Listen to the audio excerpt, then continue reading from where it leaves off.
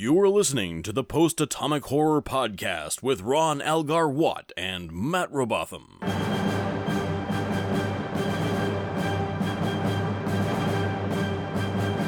Episode 184, covering The Way of the Warrior, Parts 1 and 2, with Nathan LaJeunesse.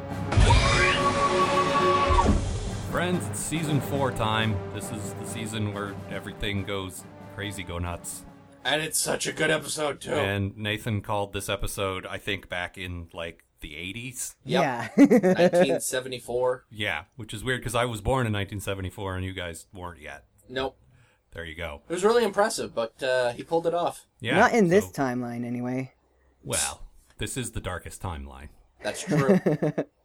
So welcome back, Nate. Unfortunately, you were not able to meet with us in Season 3 due to your overwhelming commitments, but it's good to have you back, Yeah. Thank you. It's good to be back.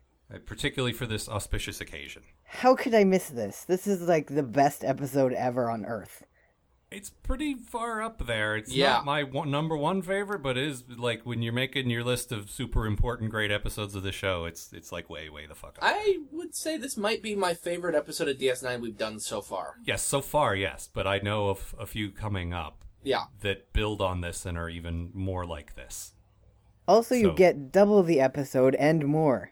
Yes, that Double is the also episode, double the pleasure, Yep. Double the double war. the Klingons. Also double the wharf. Well, the episode is called The Way of the Wharf, as far as I remember it. The way of the warfare. Yes, Warfier.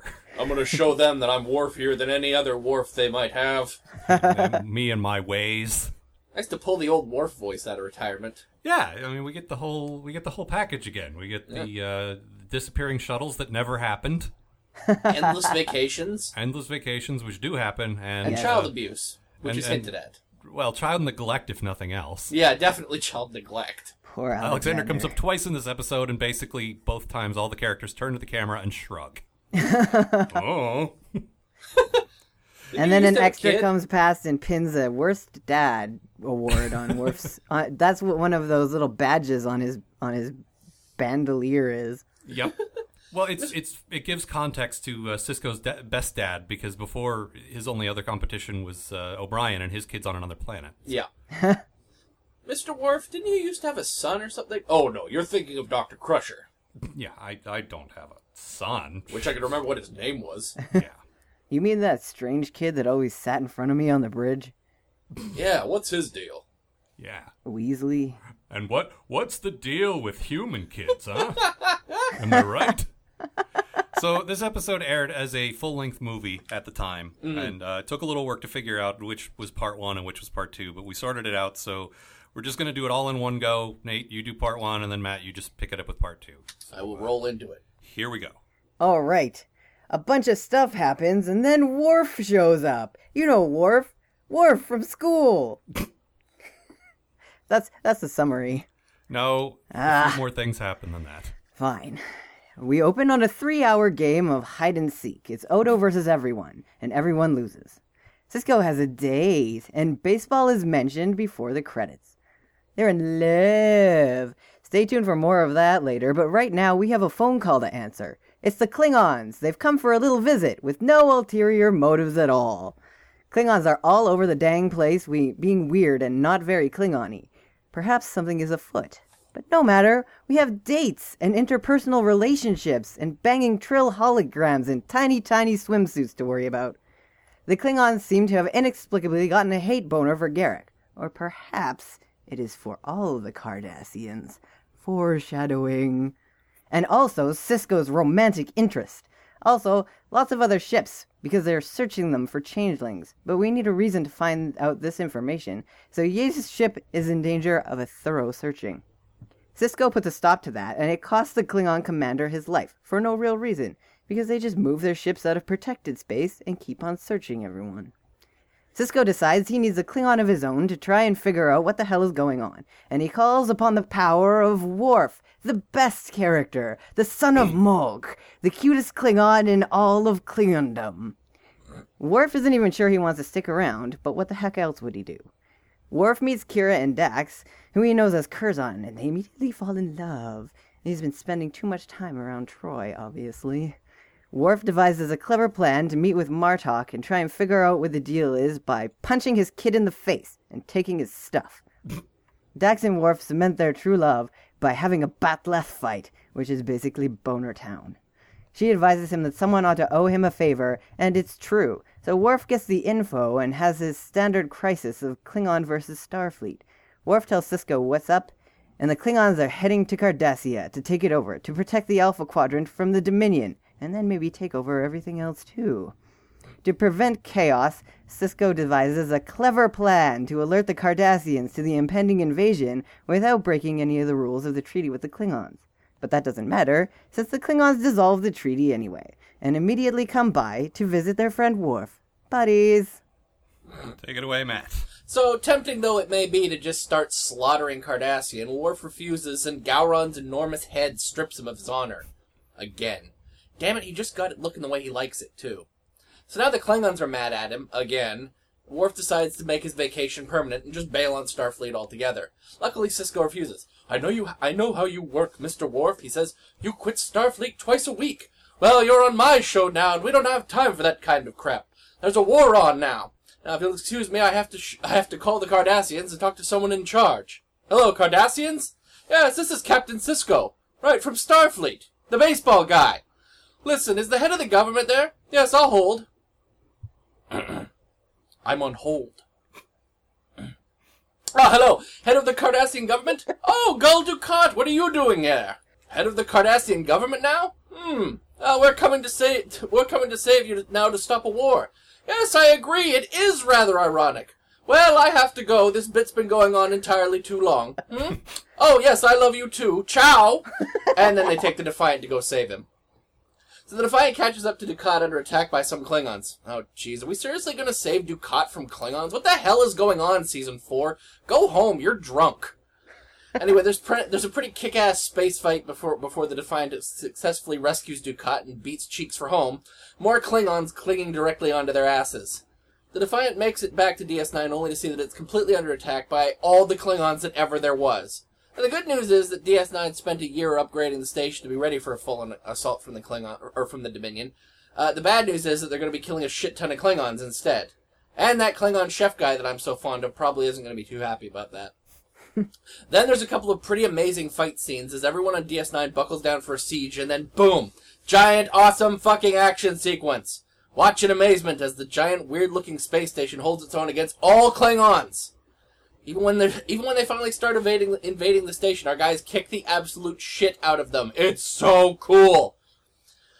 So eventually, Sisko contacts Gowron, asking for his surrender. Look! We can do this all day if we have to, but I'm really good at it, and eventually you aren't going to have a fleet. So peace out while you can. Arrgh! Says Gowron as his fleet returns to the homeworld. For now. That all done, Sisko is able to convince Worf to stay in Starfleet, because what else is he going to do? Gargoyles isn't doing that well. So welcome to Deep Space Nine, Mr. Worf. Hope you survive the experience. Okay, I think we need to start doing all our summaries in character. I was this close to doing it. I'm like, is there any way I can do this entire episode as Sisko? We could just replace the summaries with reenactments. But I could make it work. I'm into that. That sounds awesome, actually. That'd be fine, except characters like Trippin' Ball Sulu and French Picard would be showing up way too often. And what's That's wrong right. with that? Well, they're not really in the show. I mean, But the they point are of the summary is to delightful. tell the listeners, like, who haven't seen it, what happened. I disagree. I think that we need to put Mexican Scotty into more episodes. Only when Bob's here. That character is property of Mark Bosco. Copyright, do not steal. Couple of quick points. Nate, the 3-hour game of hide and seek, 1 minute and 30 seconds. No, they literally say that we've been doing this for 3 hours. Okay, I thought that was a comment on, oh my god, this is so tedious. Why No. isn't it over? Okay. No, And that is actually referenced in the show. Okay, that's okay. They're just really bad at hide and seek. Matt, the reference to Gowron's head made me just picture one of those mad balls. You remember those? That's what I was thinking of, too. But just that, like Gowron is just that, and nothing, no body, just bouncing. You know. I was looking at him, I'm like, God, that guy has big eyes. And then I'm like, no, that guy just has an enormous head. Like, all of his head area is huge. Look how much hair he has. Well, I It's think so it was huge. Nate who pointed out that the features are arranged in a way that makes him look like a baby. He does. He's a giant Klingon baby. I've been learning how to draw proportions of people, and those are his proportions. They're the same as babies. Yep. Like the size of the forehead and the eyes is in relation to the rest of his head. Yeah, top-heavy toddler. That's why they can't walk. They just fall over all the time. Just like Gowron. I love the idea of Gowron having to do like that weird toddler run. Where his arms are just sort of flailing out at his side and To his keep legs are himself all over from the place. tipping. And he just sort of trips and falls over and starts crying. I'd just be worried for a Klingon like with sharp head ridges that they'd get stuck in the floor if they did a face plant. Yep. Now I'm picturing Gowron with his head stuck in a banister. Yeah, exactly. Somebody get the blood butter. Blood butter. It's alright, I know how to handle this. I have a kid. Do you? Do I? I'm sorry, you got me on blood butter. Now I'm just imagining, Yeah. like, Klingon blood butter. That's delightful. On a Well, Klingon isn't bagel? everything that they eat has blood Yes. in front of it? Well, of course. Blood wine, blood sausage. Yeah, no, that's Scottish people. I know it's easy to confuse the two. Drinking, I drinking, would drinking, actually like fight. to see Klingons in kilts. How awesome would that look? Holy They're crap! really just one step away from that whole Braveheart vibe. Right? You just blew my That would mind. actually be a pretty kick-ass look. The problem is it's not armored enough. Like, I mean, it would be a good, like, visual look, but it wouldn't really make sense. And then you could have Scottish Klingons at funerals playing Klingon blood pipes. Ah. Oh, And wow. then we could have Mexican Scottish Klingons. Racist to 2 existing races and 1 fictional one. Bingo card. Yes. Dear Vishal, if you're looking for something to draw for the next supplemental episode, think about it, won't you? Except he hates Klingons. Also, I'm picturing a Gowron Pez dispenser, and that's also delightful. Oh, no. The Pez is as big as bar of soaps. Yep. Bars of soap. Bar Okay, of so soaps. there is a lot to cover. This is a double-length episode, like we said. Yes. And actually, Yes. when it ran, like when they run it in syndication, they take a few scenes out. So this full 2-part movie episode is actually longer than 2 episodes would be. It's basically the closest we ever got to a DS9 movie. Yeah, and it has everything. Mm-hmm. Like, it's got quiet character stuff, it's got big fucking fights, it's got Yep. political intrigue, it's got a little bit of everything. Like, everything you like about Star Genuinely Trek funny is right here. moments. Yeah. But it also never lets up. Like, Nope. like we have long talky scenes, but they're moving the plot forward, and everything's just moving and so going forward. cool. And, yeah. Okay, can I say my bad thing? Okay. Because it relates to that. My bad thing is the one part where I thought it went too fast. Okay. So when they dropped the big huge bomb about the Klingons breaking the treaty, which they've been harping on it for a million years throughout all of the different, like through TNG. The Klingons and the Federation have a treaty, and they have a treaty, and that's why they get along so well and fight all the last time. movie with the original guys was all about signing that treaty. Like, that Yeah. was the thing they went out on because it was so big. Yeah, Right, it's a and- huge part of TNG. And if you aren't paying attention, the fact that the treaty is broken down is one line. So if you blink with your ears, you miss it. Okay, so my bad thing is that Nate was not paying attention. No, okay. I mean, My bad there thing is the that apparently repercussions Nate of blinks it, with but his ears. the repercussions of it last for the rest of the episode and forevermore. But that line that they have, there isn't like that should No, be Sisko walks out of his office and addresses Ops and says the Klingons have withdrawn from the Khitomer Treaty. Also, nice callback calling it the Khitomer Treaty. Yes, right. The And then Khitomer they do a Accord. long pan of Ops where everyone reacts. and Okay, but the then- thing is, they should have panned, faded out, made a doom noise, and gone to commercial. That's how impactful that statement should have been for me. Okay, Know what I'm saying? Know what I I'm do. saying? It's okay if we don't agree, though. I do, but I think there was too much stuff to happen to make that a dun-dun-dun moment. Yeah. I Which think is they what they played call it it in off this. well as just everyone looking terrified. Yeah. Yeah, Like, but it then is, in it's the a next, huge moment. One of the things this show does really well is a lot of the times it's not even the terrible thing that's happening, it's the terrible thing that implies that more terrible things are going to happen. Like, the show does anticipation really well. Like, fuck, what next? And then immediately something happens next. Like, oh, fuck, now what? And, I mean, I see your point, but I don't think that I agree with it. that's valid. Well, thank you. For validating my own opinion on a show that is half mine. Good work. That means you're doing something right. I just cheersed you with my water glass, FYI. This is a little Cling! visual Cheers joke me while you there. were jeersing me. Guys, Cheers and jeers. The combination cheers and jeers. Mm-hmm. let's not bring jeers into this. Come on, we're all friends here. Well, Excuse, we're all foes here. that's better. No, I see your point. There was a lot of information to cram in here. And in fact, My Bad Thing sort of ties into the idea that there was so much going on that sometimes they kind of lost track of some stuff, which is Worf feels like when they first introduced him, he had a really solid arc. Like, Worf has been doubting himself since the Enterprise crashed. We know he's had this crisis of faith before because he was meditating on Klingon religious planet, like, in Next Gen. Like, that's a thread they picked up on, which I liked. And it's clear he just doesn't know what to do with his life. He's kind of directionless. The ship with all his friends on it is gone, and like, well, what next? Which is great.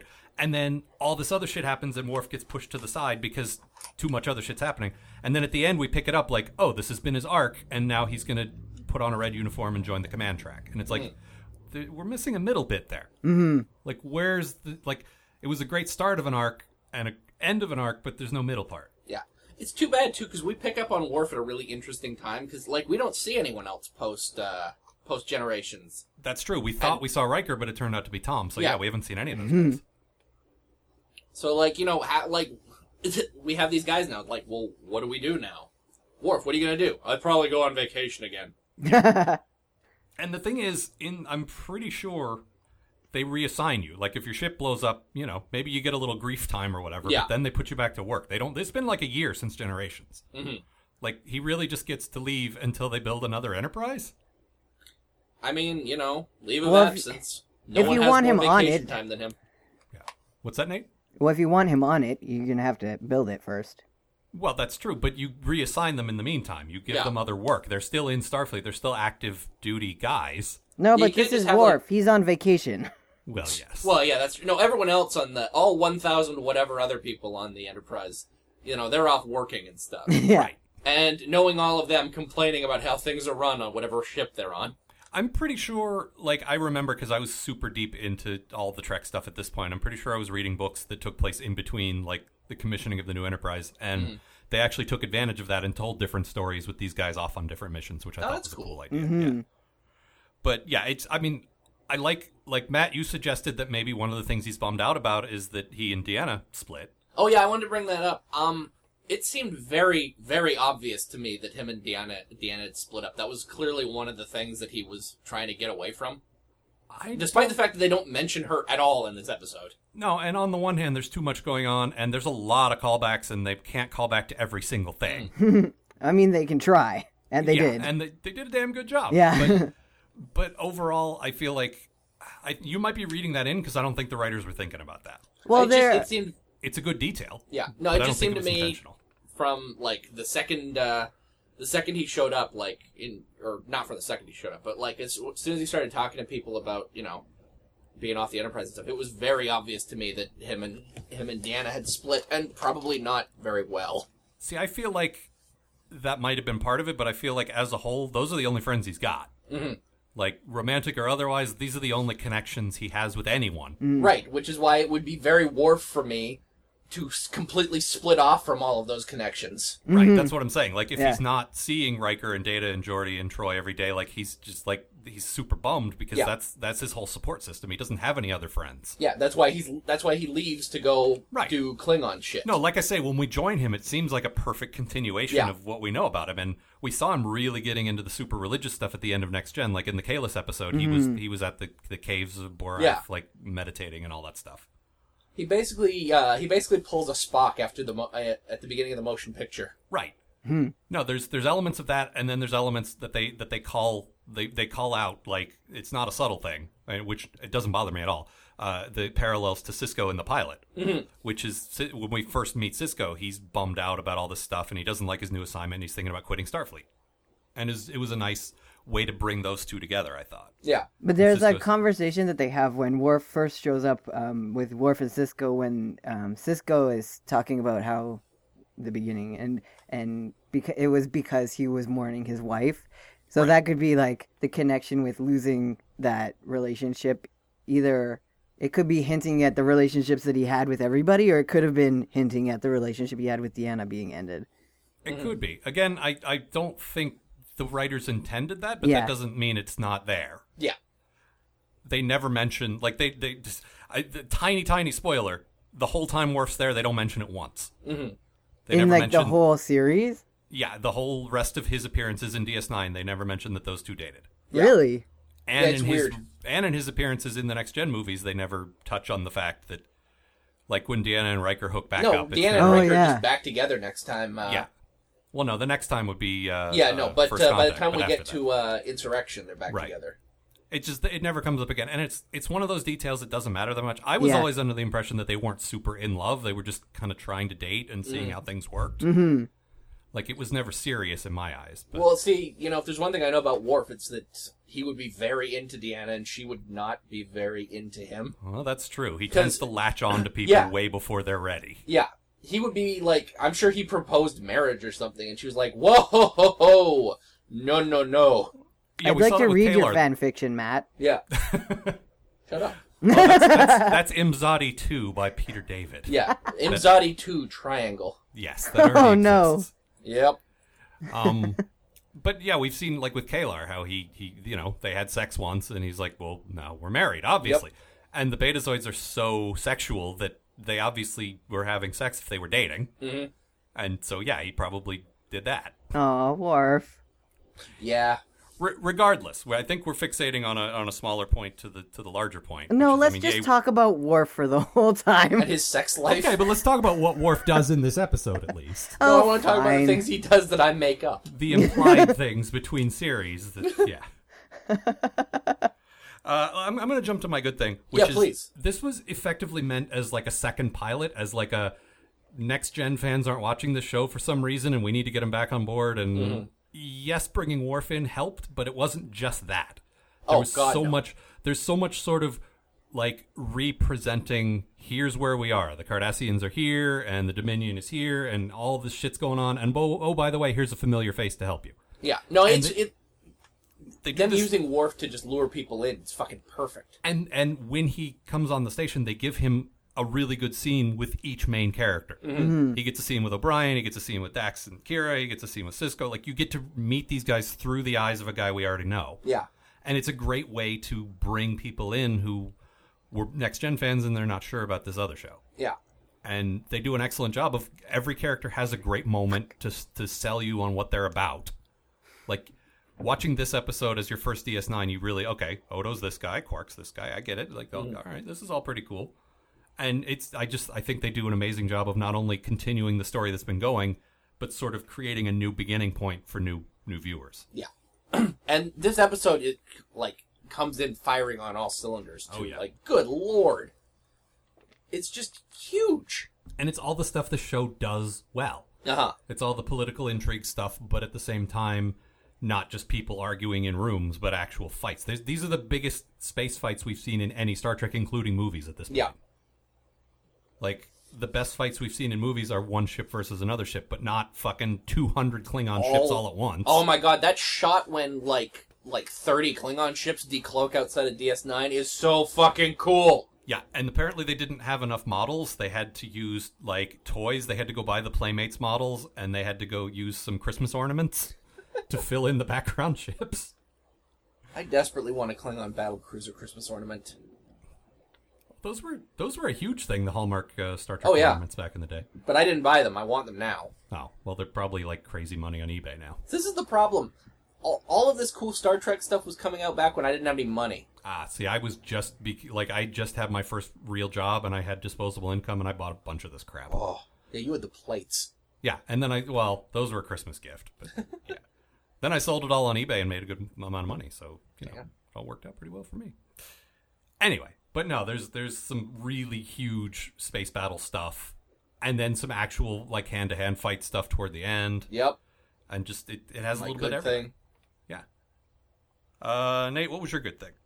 Worf. That's not what you wrote here. You wrote Worf. The feeling behind it had 8 O's in it. Ah, okay. Seriously, though, the characters on the show, like, especially in this episode, there was so much great character stuff that like they are fully realized, well-rounded people. Every character on it, like even the small characters who don't have that much to do, they have so much story that you can see in their interactions. That it's so great. Like each one of them is a horrible mess of bullshit and awesome, and the interactions with them are so interesting just because they're all such complex characters. Absolutely. I was watching, like, this episode is just chock full of awesome conversations. Well, yeah. It's like I was saying with it being a new pilot. You really need to win people. Like, you don't want people walking away from this and saying, well, I like O'Brien and Worf because I know them, but who's this Bashir guy and what's Odo about? Like, you really have to make sure everybody gets a moment, and they did a great job with that. Yeah. Also, I think all characters should have about 3 seasons. All pilots should have about 3 seasons in which for the actors to become the characters before they have the pilot.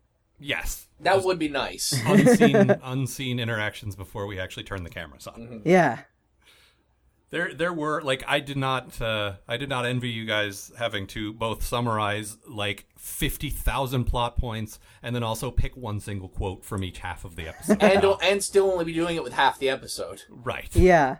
I That's feel what I'm like saying. You each only had about my 49 summary minutes. got a little muddled, but I tried my best. Well, no, it was fine. You did a good job. The problem is walking that line between catching the listeners up to what happened in the episode, also making jokes, and also not missing, important things. Like, it's a hard balance. But I recommend doing half of it in a hilarious voice. I'll write that down for next time. I recommend it not being your turn.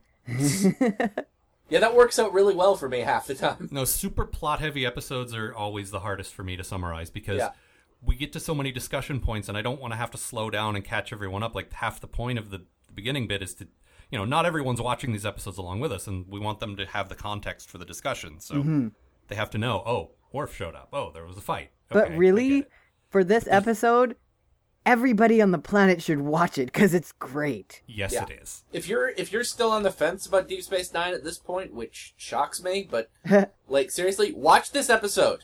The thing is, there are still people who probably don't like this episode. But the thing is, if you don't like this episode, you're not going to like where the show's going because this is basically the blueprint for the next 4 seasons. Yeah. Isn't that great? Yes. That's great. And Matt was saying that this is like his favorite episode, and then he qualified it with so far because So I think far, you remembered. Oh, right. Then they top most of this later. Yeah. No, there's some amazing stuff that's happened already, and there's some amazing stuff that's going to come. But God, right here, I spent like just huge chunks of this episode just enraptured by this episode. Yeah. The listeners that have accused us of going too easy on DS9, well, sorry, we're entering the era where we're just going to squee about it a lot. Yeah, look forward to the next 4 seasons being just a lot of hand clapping. No, I'm there's- just there's looking. some- There's one of my notes. It was screeching noises.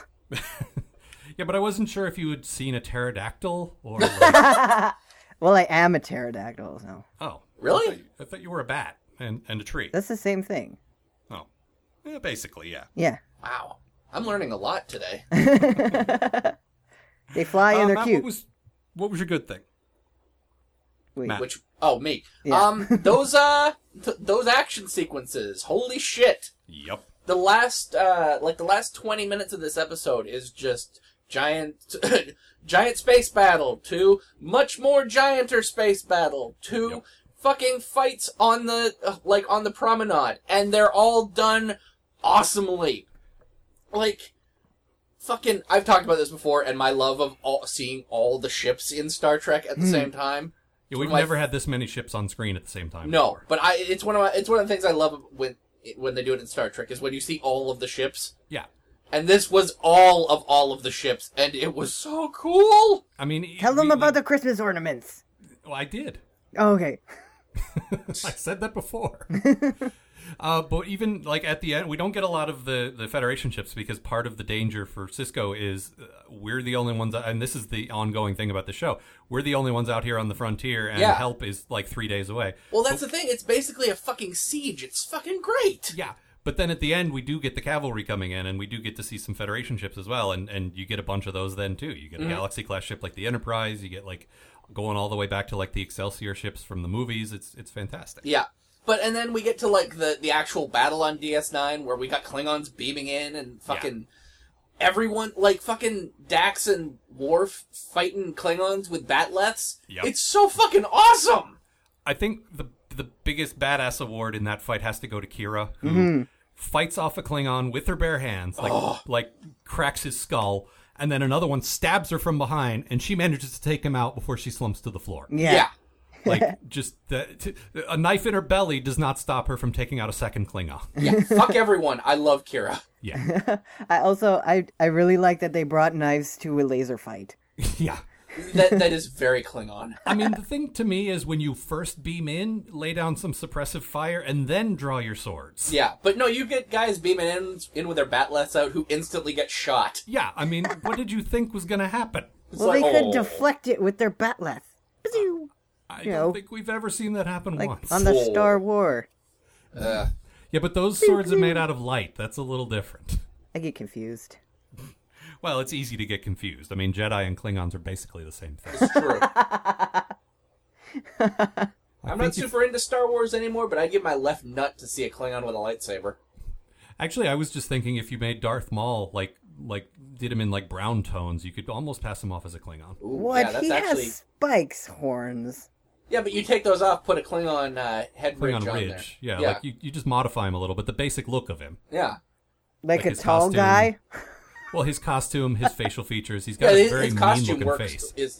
His costume's very Klingon-y. Yeah. It's just robes. And the look of his face is very, like, he's got the deep sunken eyes and just the evil glare and, like, the you know, Yeah. Eyes like a kitty cat. yes, Yes. Kitty eyes. exactly. Aw, cute. I mean, better than Gowron's eyes. Oh, God. Gowron's giant baby eyes. Oh, my God. At one point I'm watching, it's like, the worst weapon the Klingons could have is to just draw DS9 into his iris. It's got more gravitational pull than the actual wormhole. Yep. And he's got 2 of them. I'm sending you to the Gowron Quadrant. Ah! No one wants to go there. Everyone's got huge heads. All they serve is root beer. Well, there is the root beer scene. There is the root beer scene. The Let's talk famous about root that. beer scene. So we've got the scene where Quark and Garrick discuss how the Federation is like root beer. Mm-hmm. It's wonderful, and Well, everyone's off fighting, and the Yeah. only guys left are the guys who live on the station. Like, all the military guys are engaged, and so Yeah. basically that leaves, if you want to cut back to the station, that leaves, Quark and Garrick. That's it. Yeah. But no, he's like, you want to try this stuff? It's terrible. There's this human thing called root beer. And he's like, oh, it's so sickening and cloying and sweet. Yeah, just like them. Like, it's one of those great bits, and I'm surprised you didn't pick that as your. The worst part is if you keep drinking it, you start to like it. Yeah, that's the one. I was watching though. This is actually my bad thing. I realized the glass of root beer that Quark pours for Garrick comes from a room temperature mug and is clearly flat. So Yeah. no wonder nobody likes it. Yeah, I imagine like a lot of the different culture stuff that Worf serves in Worf's bar, that Quark serves. Worf. Everything is Yes. Worf. Come to Worf's. Worf's is fun. But don't run. Not with your batleth. I imagine that most of the stuff that Quark has, from other cultures, is sort of their interpretation, like a poor excuse for, like Chief O'Brien chokes down his faux Guinness, but it's probably terrible. Yep. He's Probably faux just the Guinness. closest you can get. Yes. He's Well, not I'm sure Guinness. it's He's either drinking like what Quark Bud gets Light. in, which is not great, or it's replicated Guinness, which is terrible. Right. No, it must be what Quark gets in, because I can't imagine O'Brien drinking synthahol. Ugh. No, Like, he probably wants real alcohol. Yeah. and that's why Yates is on the station all the time, Yes. because that's Or what she does. Cassidy, She as most supplies people call her, yes. quarks. Bringing beer to the station. God, what a noble woman. The thing is, I'm still not a fan. Like, I think she just doesn't. Cisco deserves better. She doesn't really have any presence, any gravitas. I've said that before. She's just kind of there. Yeah. But we are so happy to see Happy Cisco, so it doesn't matter. He does spend a lot of his time with her delighted, which, I'm a fan of. Well, and Yeah. especially after 3 seasons of him moping around, rightfully so, because his wife got murdered by the Borg. I mean, I wouldn't call him a moper, but he's definitely not a dater, you know? But as compared to now, you can see how he's been sulking a bit. Yeah. Or Yeah. brooding, let's say. Well, when he's walking around with hearts floating out of his head. Yeah. It's adorable. Yeah. It really is. And it's great seeing this guy that we know, that we've grown to like, get happy. Like, it's been a gradual progression of him just getting happier to the point where now he's in love with somebody. And it's like, aw, good for him. But I still like the fact that they are in a long distance relationship. Yes. But when they're together, they're so fucking happy. Yep. Even though they know, like, she has to go because she's got work, and he has to go because he's got work, and they don't live in the same place, but they know we've that all they'll had get back that. together. Yeah, I wouldn't know anything about that. Yeah, Would me you, neither. Al? Right? At No. all. I didn't spend years like that. Yeah. It's like they're No, I think we've commenting all been on there. The something thing that is, happens in real When life. this aired in 95, I was just starting to date people I had met on the internet. Yeah. And so this was super like, that is what it's like. It's hard, man. Oh, they love each other, but they're sad, but they're happy because they're together, but they're sad because they're apart. Yep. Yeah, I feel that. This is beautiful.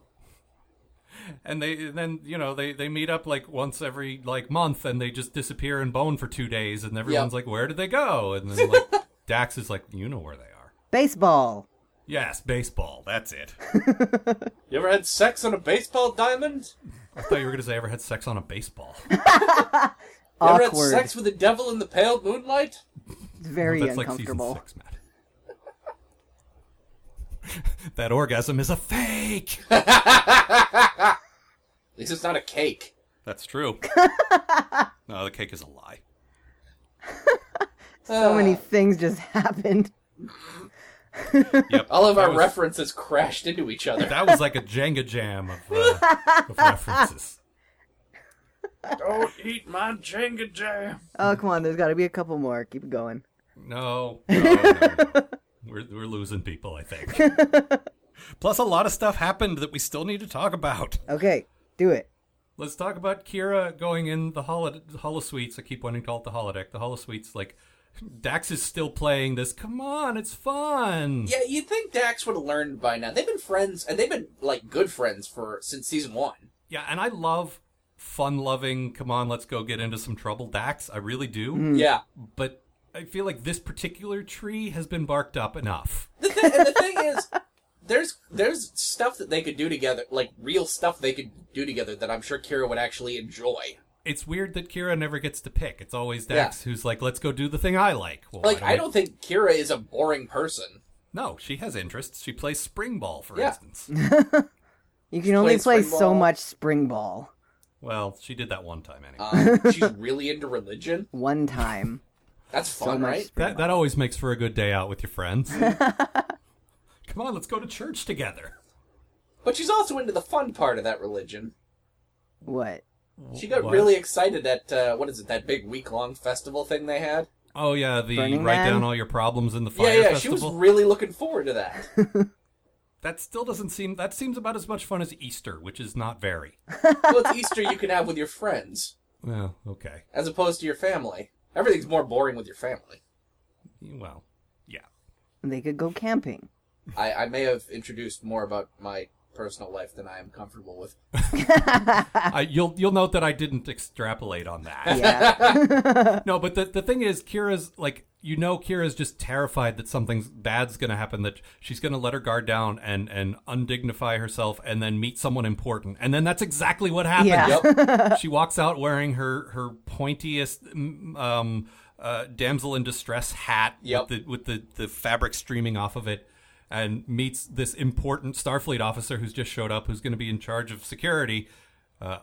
Hi, I'm the first officer. I look like a ridiculous tool. And See, the that's the look pro- she gives him when she realizes that is priceless. Yep. But that's what I'm saying. That's been her fear that's why she doesn't want to do this, because Yeah. what if something important happened and someone saw her like this? But And like then it that's the did. thing, right? That's the other thing right there. Kira is not a damsel in distress at all. Why on earth would anyone think that would be how she would have fun? Well, Kira and wants, that's give Kira what a ends sword. up happening is she decks Lancelot. Yeah, give her a sword In and their some little ass to Camelot kick. scenario. I'm sure she'd love that. Yeah. And Dax is like, but you're supposed to go with him. But I'm a married woman. Yeah, but that's the story. I don't care. And it's a great way, again, to introduce us to the characters and also to just have some fun with it. Yep. And, So what we're saying is that Kira's best friend in the whole planet has no idea what she likes. That's right. I think Dax likes to get under people's skin and really take them out of their comfort zone, but I think she just needs to take a different angle at this point. Yeah, and that ship has sailed. It's time to move on. That sun ship made of wood has sailed. Yes.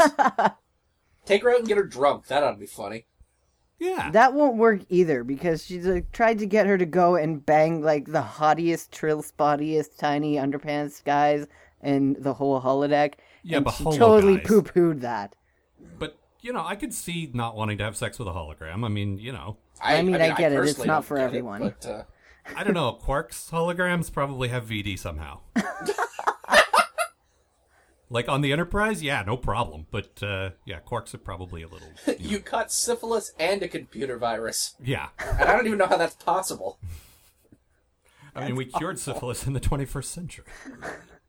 They can share knives. Are you kidding me? Well, that is true. There was a lot of knife sharing in this one. There's, I mean, Martok, this character who Matt was excited to see, who I get it from a we know what he's going to be later thing, but he's kind of a dick in this episode. He really kind of is. And every time he announces his presence, it's with a knife in some context or another. Yep. And he's like, hello, knife. Yep. Either here is the knife of the guy I just killed, or let's all cut ourselves open like we're teenagers trying to get attention, or, Where is the knife you stole from my son? Right. Always something to do with knives. Yep. He comes in the room, around. knife. Oh, knife to see you too. Oh! Oh no! I like can't count Cisco way better than bad puns. Did you see? I posted this on our Tumblr, but I just did it recently, so you guys might not have seen this. Irish Gav found this on Twitter, and it has nothing to do with our joke. It just happens to tie into our joke. Uh-huh. Somebody, it's a Vine, so it's like a 6-second Twitter video. Took a shot of their algebra homework, which says, is the equation 3x plus 2y equals 4 linear? And then it pans up to the TV where Cisco's saying, no, it's not linear. Yeah.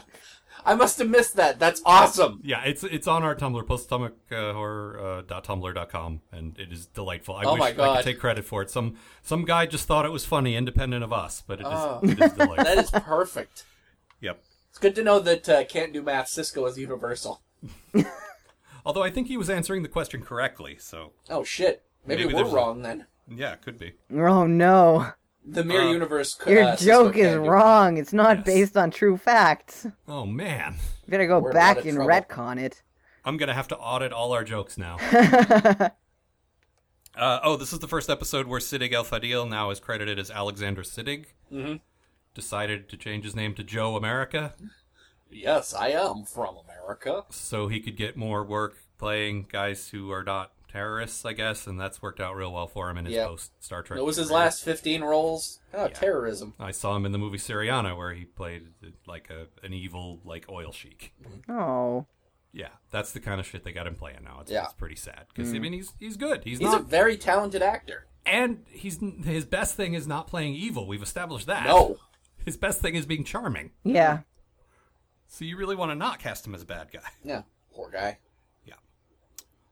What else? What else indeed? Let's see here.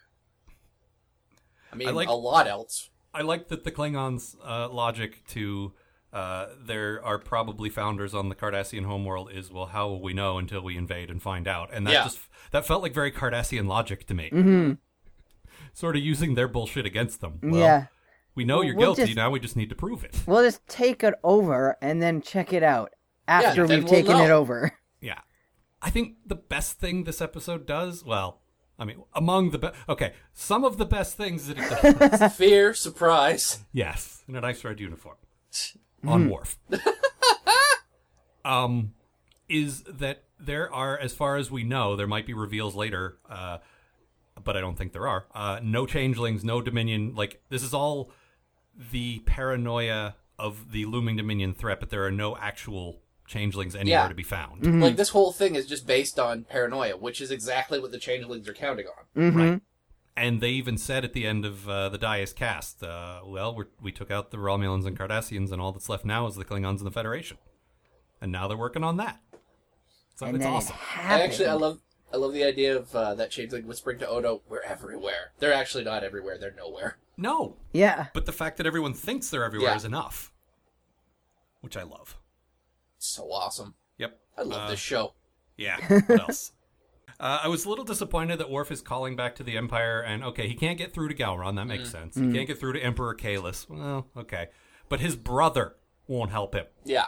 His brother, who we've established the elder brother is sort of the head of the house, and, like, Worf saved their honor and all this stuff. Like, he's in debt to him on, like, 2 different levels. Can't be bothered to help him. He preemptively found out that Worf was going to get their honor taken again. No, but that means he's kicked off the council Yeah, I know. Yeah. and stripped of all his shit, and so, do we even catch up with Kurn again?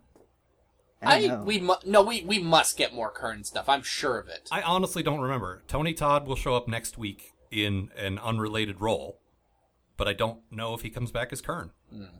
I'm pretty sure he does, but I can't remember. Yeah, I don't know. Well, you see, the reason why he didn't get back to Worf was that he was also on vacation. Oh, of course. Constantly taking vacations from his From the council? from the council, right? Yeah, well, it runs in the family. Right. In fact, Worf's father was on vacation on Khitomer. He wasn't even there as a dad. Oh no! And that's how they got killed by Romulans. Your father was a great, well, not a warrior, but man, that guy lounged like nobody's business. Jesus. Also, why we never see Alexander anymore. He's busily on vacation. Hey, he's on vacation on Earth with his grandparents. Right. Who don't like him? His grandparents, who we took a whole episode of Next Gen to express the fact that we're getting too old, we can't handle this kid. You take him back, and then no, never mind. We'll take him. Yeah. Worf was like, okay, but could you watch my son just for a minute? Yeah, now he's a teenager, and he's probably 50 times worse because now he's got raging hormones on top of not feeling like he belongs anywhere. Yeah. So I'm sure this is all fine. Worf, Dad of the Year. And you guys are like 80 years old now, but you go ahead and take care of him. That's Yeah, fine. you know what? I'm gonna go do whatever the fuck it is I do. Yeah, go on vacation to Religious Planet. Yep. And become a monk. I mean, I can see him doing that once the Enterprise crashes. It's like, well, I need to get back to work. Mm-hmm. I mean, if I was going to work, I'm not. No, it's like I was saying before. Like, he takes an extended leave of absence to continue to ignore his child. Yes. Oh. I feel like the writers kind of box themselves in with Alexander. They had to acknowledge him, but they're clear, like, we wish we hadn't done this because we just want Worf. We don't want the whole package. We just want Worf. We already have a father and son. We don't need another one. Yeah, which results in Worf continuing to be a terrible father, which I think is a huge part of that character now. Yeah, but I don't think it... I think that's the way we read that character, and it's hilarious, and I don't want that to stop. Yeah. But I don't know that they intended to write him as a bad father. Not on purpose. But Right. they're also not writing, like, changing it so that they're pretending he's a good father. Yeah, I mean, if they really wanted to fix that, they could. Yeah, they obviously know how to write a good father and son. Yeah. Or they could just kill the character off. Yeah. He's the best father. He let his kid die. Oh. Oh. Oh. But no. we had a discussion about Worf and his son versus Cisco. Best dad ever. Oh, God, yeah. I just imagine all those father-son, like, TV cliches, like the potato sack race and the wheelbarrow, all the picnic father-son stuff. Yep. And just, like, Worf and Alexander failing at all of them. Oh.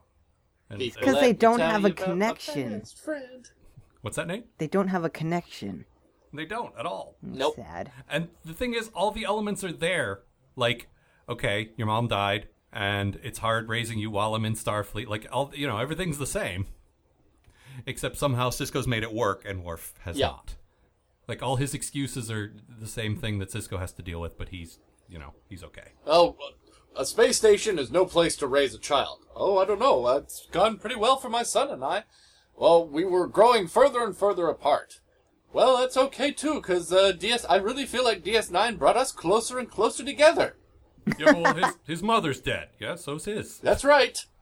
I will not have enough time to see him with my duties. Oh, I'm actually outrank you and have a lot more going on. Plus, I'm God to these people.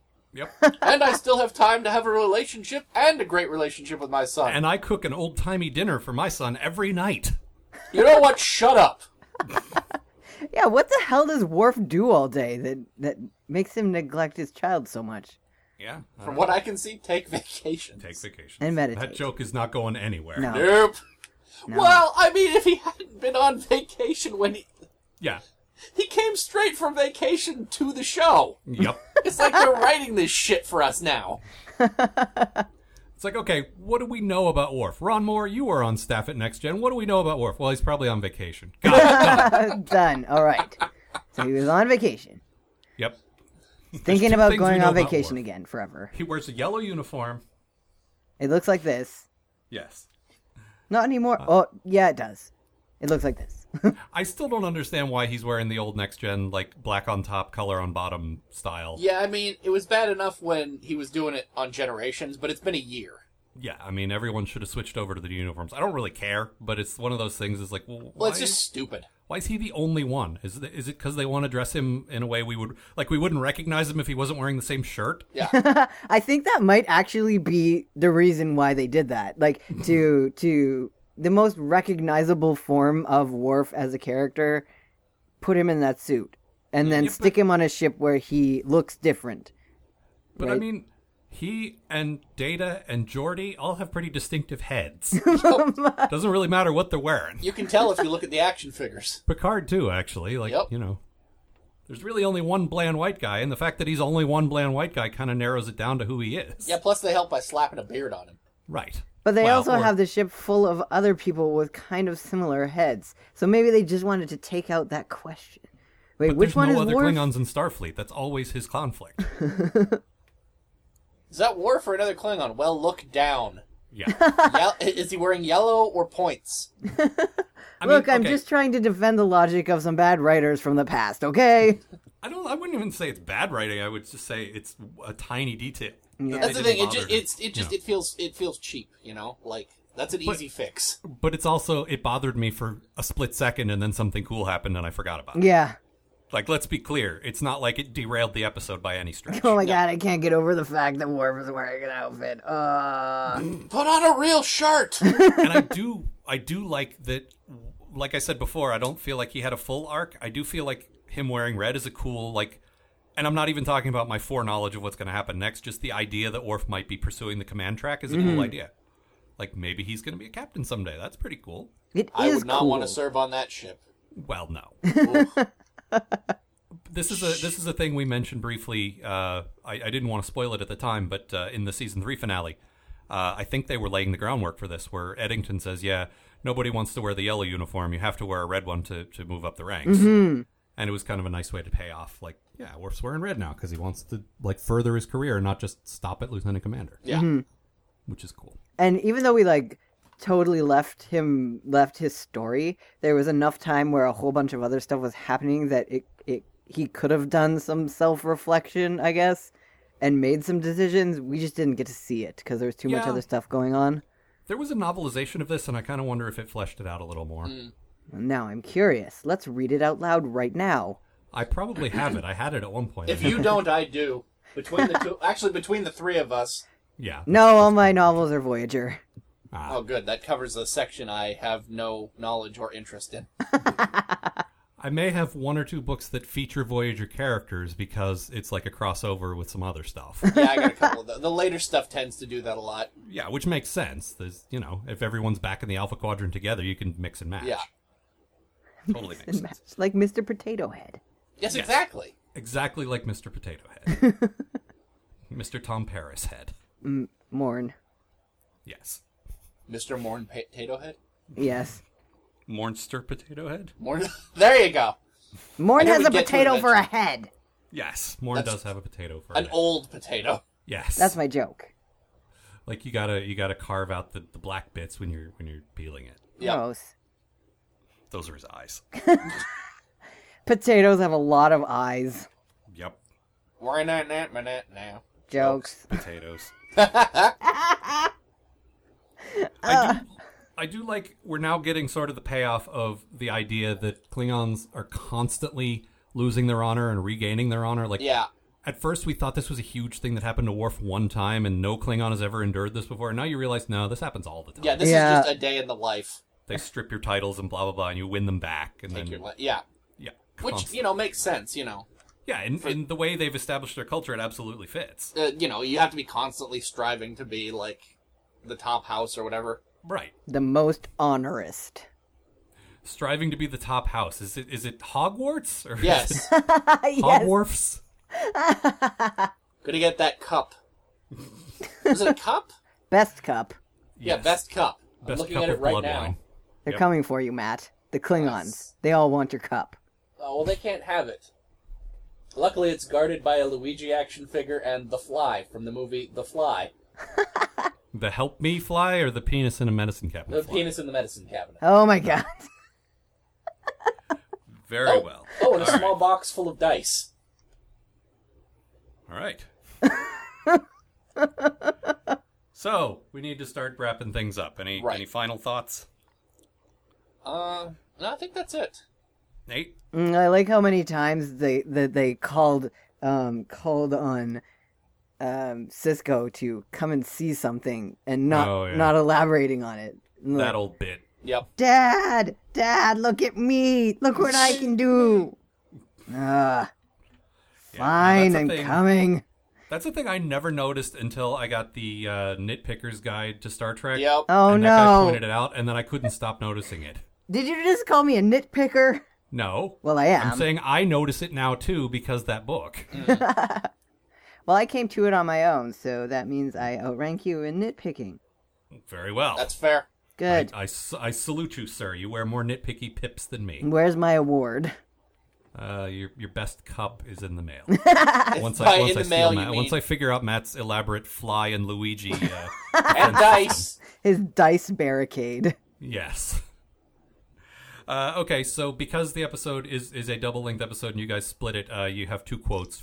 Nate, yours is first from the first half. What did you pick? Okay. It's a scene where Worf, Bashir and Garrick, after Dr. Worf and Garrick the Klingon, or the Garrick the Cardassian Tailor. Garrick the Cardassian Tailor gets his ass kicked by a bunch of angry Klingons.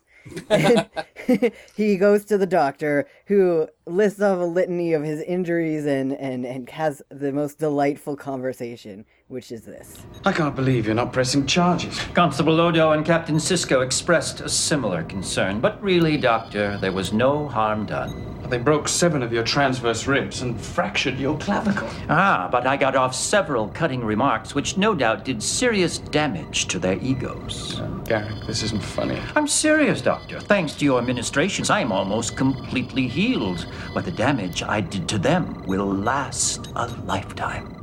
Yeah, we didn't have enough time to really go into the Bashir Garrick relationship, but I think there was enough there. Mm-hmm.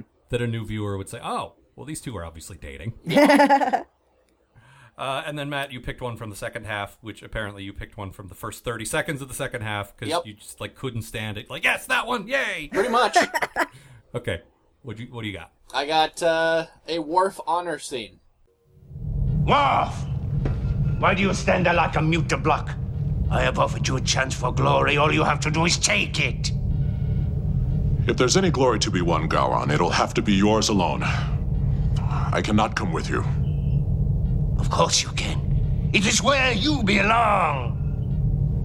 I cannot abandon my post. You no longer have a post. You have no place on that station and no business wearing that uniform. I have sworn an oath of allegiance. To the Federation! You would have me break my word. Your word? What good is your word when you give it to people who care nothing for honor?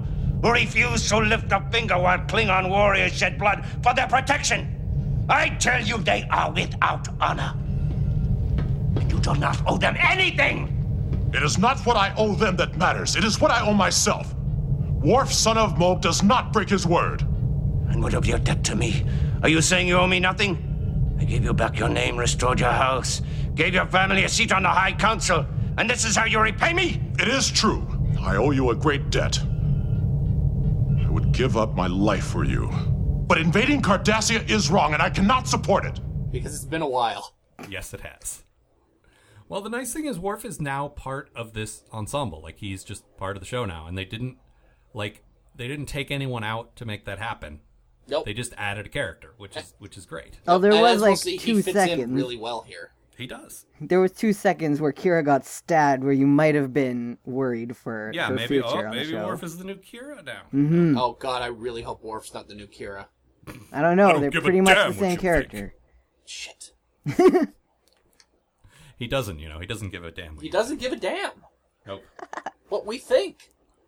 All right, so we are going to wrap it up for the people who do not want to hear spoilers. Yep. What follows after this next bit is spoilers. So stop listening now if you don't want to hear spoilers. And good day to you. Good day to you. Okay, so first of all, Martok may or may not be a changeling. Yep. I'm pretty sure if I remember correctly, he is. I believe so, but the fact is he cuts his hand and he's got regular blood. Yeah, which is there's plenty of ways you could fix that. They say on Memory Alpha, if you just stick a little blood pack in your hand. I agree with that, but at this point in the show, they have not established that that's a thing. No, I think Here's something that I learned Googling on the internet, is that in a couple of frames in that scene, you see the blood pack that they use. And so people are theorizing that perhaps it was on purpose, and he was tricking them on purpose, even though it was just a bad camera angle. Yeah, I feel like the show didn't know yet. Yeah. I feel like maybe they went back and retconned that, and yeah, maybe there's a reason how he could pull that off. But I think the fact that they had him, cut open his hand, and we haven't established that they can trick their way around that yet, tells me that they didn't know yet. But there is the fact that the person who instigated the check is the one who might be bluffing. So if he was, then he would have been prepared for it, because he's the one that's like, we all gotta cut ourselves. No, that's true. It's just we've literally had one episode where we've established that a blood test is a good way to detect a changeling. It's weird that they would then immediately say, well, except...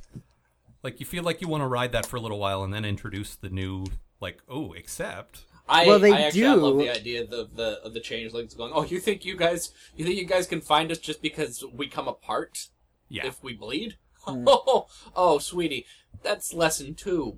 No, and that comes up later. That comes up in the Changelings on Earth thing, where I think it's Sisko's dad says, why don't they just put a little blood in their bodies and then let it out at the right time? It definitely comes up, but I feel like since that hasn't been revealed to us yet, we're not supposed to know that yet. Okay, but I think it's the last episode, they do the blood test thing, and that's when one of the changelings is revealed, because...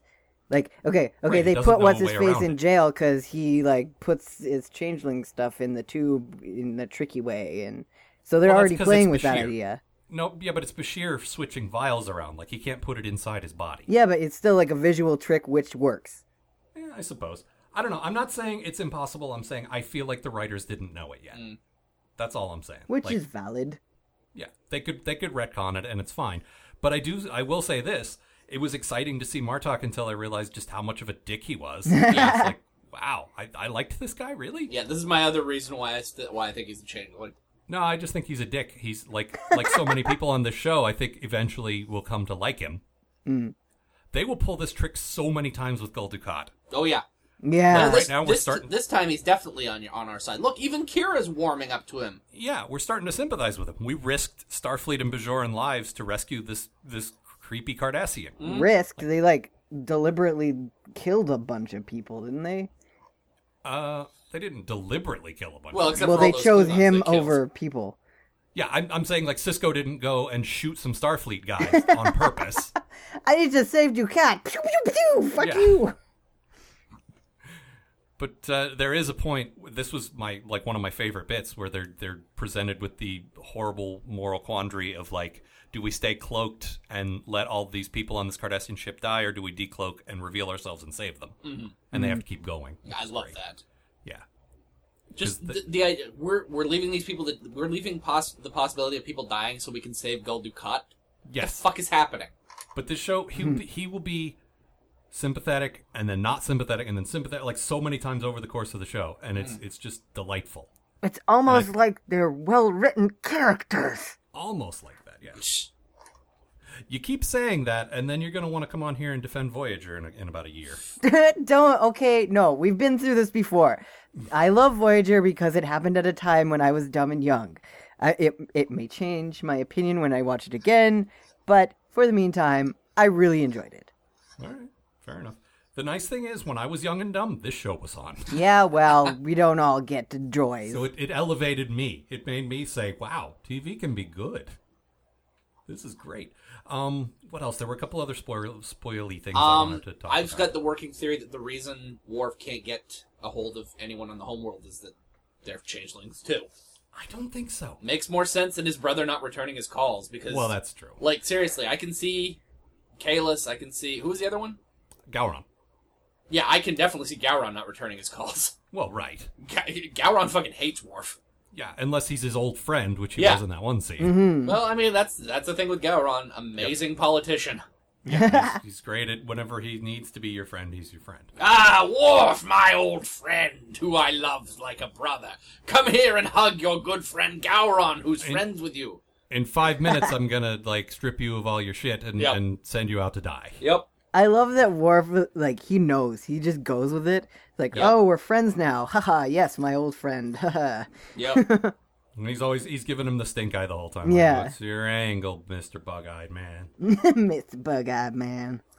But the big reveal at the end of this season, though, is that Gowron was the changeling, and I don't know if he was all along. Yeah, I don't know that. I'm not sure. That's one of my all-time, sticks out in my head, favorite moments, because I was watching in real time at that point. Yeah. And the season ends with Odo watching Gowron giving a big speech on the screen, and it closes up on Odo, and it's like, my people were tried to hide this from me, but I picked up on it. Gowron, he's the changeling. Yep. And that's it. That's the season. It's like, oh, fuck. Oh, no. See you next year. Yep. They're so good at the non-cliffhanger. Yep. And there's so much stuff here that sets up things for later. Well, it's like you said, this is basically the pilot for the second half of the series. Yeah, this is the war blueprint half for how things are going to be. Way more war, way more, like paranoia stuff. I love that this was sort of playing on, the X-Files was starting to become big at this point, and paranoia was kind of a big, in the zeitgeist thing. Oh, yeah, that was a huge part of, TV in the 90s. Mm-hmm. Yeah. And, it started, I would say, with, JFK, the movie, where, people were like, yeah, conspiracies, that's a cool thing. And then the X-Files picked up on that, and a few other things picked up on that, and this show ran with it really well, I think. Yeah. What's a JFK?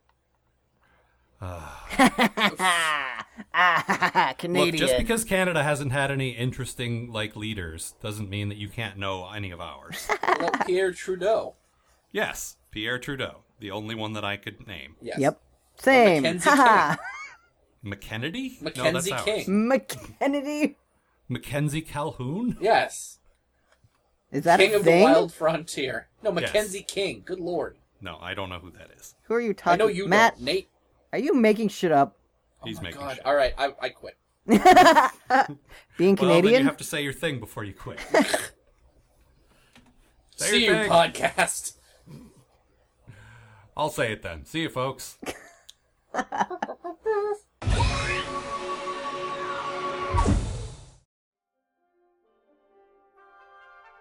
The Post-Atomic Horror Podcast is a co-production of Ron Algar Watt and Matt Robotham. Copyright 2014. Please don't sue us. We're just doing this for fun.